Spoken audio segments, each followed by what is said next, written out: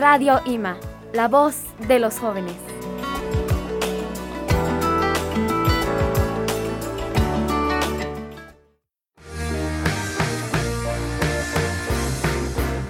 Hola, bienvenidos a IMA Pregunta. Yo soy Dany Cicero. Me acompañan Rebeca Hernández, Fer Elizabeth y Hector Mercado. Comencemos.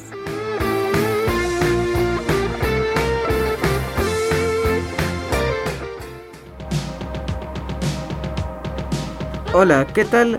Acompáñanos a descubrir qué prefieren los alumnos de secundaria. Durante esta semana hicimos una encuesta sobre clases en línea y presencial a los alumnos de secundaria. Esta consiste en 5 preguntas. Y lo que haremos con estas respuestas es descubrir qué es lo que prefieren los alumnos. Escucharemos cada una de ellas y daremos a conocer nuestras conclusiones. La primera pregunta fue: ¿cómo fue el cambio para ti estar un año completo en línea y un año en híbrido y presencial? Escuchemos una de las respuestas. Mariana y primera, sí, y después hacer. Es divertido venir a la escuela. Bueno, creo que Marianita tiene razón, ya que para muchos, incluyéndome a mí, fue difícil empezar y acostumbrarme a estar otra vez presencial, conocer a mis maestros y a mis compañeros, pero después fue más fácil. Estoy de acuerdo con lo que dice Dany. Y también estoy de acuerdo con Mariana, ya que también es muy divertido venir en presencial. Una ventaja de estar en línea fue que pude conocer más a mi familia y pude convivir más con ellos. Totalmente de acuerdo. Yo creo que es una parte importante de la vida poder convivir. La segunda pregunta fue: ¿cuáles son para ti los pros y contras de estar en línea? Esta fue la respuesta de una de las alumnas que entrevistamos. Sí, soy Constanza Campos de primero E. Bueno, los pros son que no me tengo que levantar tan temprano y los contras, pues que me cuesta mucho trabajo poner atención. Bueno, sí tiene muchos pros estar en línea, pero también tiene muchos contras. Para mí, yo tengo la misma respuesta. Fue muy difícil porque me distraía mucho, pero también está padre estar en tu propio espacio y en tu casa. Aunque también es un pro que puedes levantarte más tarde, pero aún así hay muchas distracciones en casa. Una desventaja fue que no pudiste conocer a tanta gente y la gente como se cerraba y en el regreso les costó más trabajo a poder abrirse con las personas. Totalmente de acuerdo. A muchas personas les pasó que se cerraban y no podían convivir con los demás de regreso. También lo que platicábamos, que estuvimos más en conexión con nuestra familia. La tercera pregunta fue: ¿cuáles son para ti los pros y contras de estar en línea? Y la respuesta de Mía Ortega, de segundo D. Distraes más con los compañeros y dejas de poner atención, o que algunos compañeros hablan de más y no prestas atención, la suficiente atención. Es más de lo que aprendes en línea, entonces yo creo que ese es un pro de ir a la escuela. Bueno, sí tiene también muchísimos pros y contras estar en presencial. Para mí es muchísimo mejor.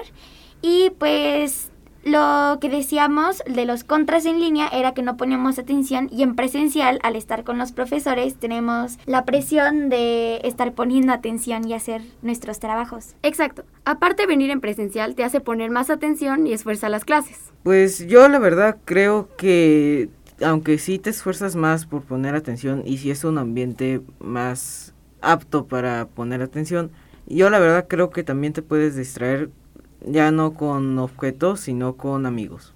Y la penúltima pregunta fue: ¿consideras que la escuela se adaptó bien para tener clases en híbrido este año? Esta es la respuesta. Yo me llamo Leonardo Loredo Garibay y voy en primero E. Yo creo que lo hicieron bastante bien, ya que cuando nos mandaban a casa había un cierto protocolo y ciertas reglas a seguir. Pero en lo general yo creo que esa adaptación estuvo bien y esperemos que para el año que entra sea todo en presencial.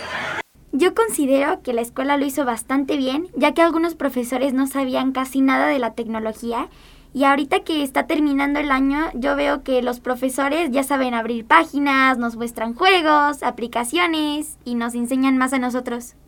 Y como Leonardo dice, también la escuela tuvo un gran protocolo. ¿Puedes repetir? Como Leonardo dice, la escuela también tuvo un gran protocolo para cuando alguien del salón tenía COVID y nos regresábamos a casa a tomar clases en línea. En general los maestros se adaptaron bien, solo que hubo algunas como interrupciones de que los alumnos o tenían mal internet o se desconectaban o no ponían atención. Fue como una desventaja. Por supuesto. Y también se han visto el mejoro de los profesores a lo largo del tiempo.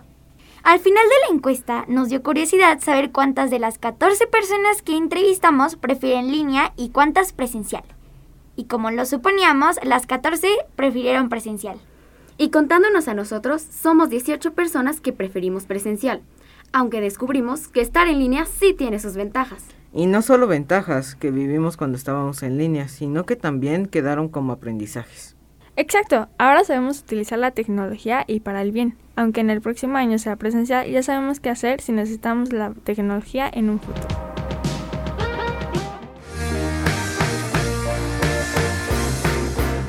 Esto ha sido todo por hoy. Esperamos que les haya gustado. Nos escuchamos en el próximo episodio. ¿Y tú qué prefieres?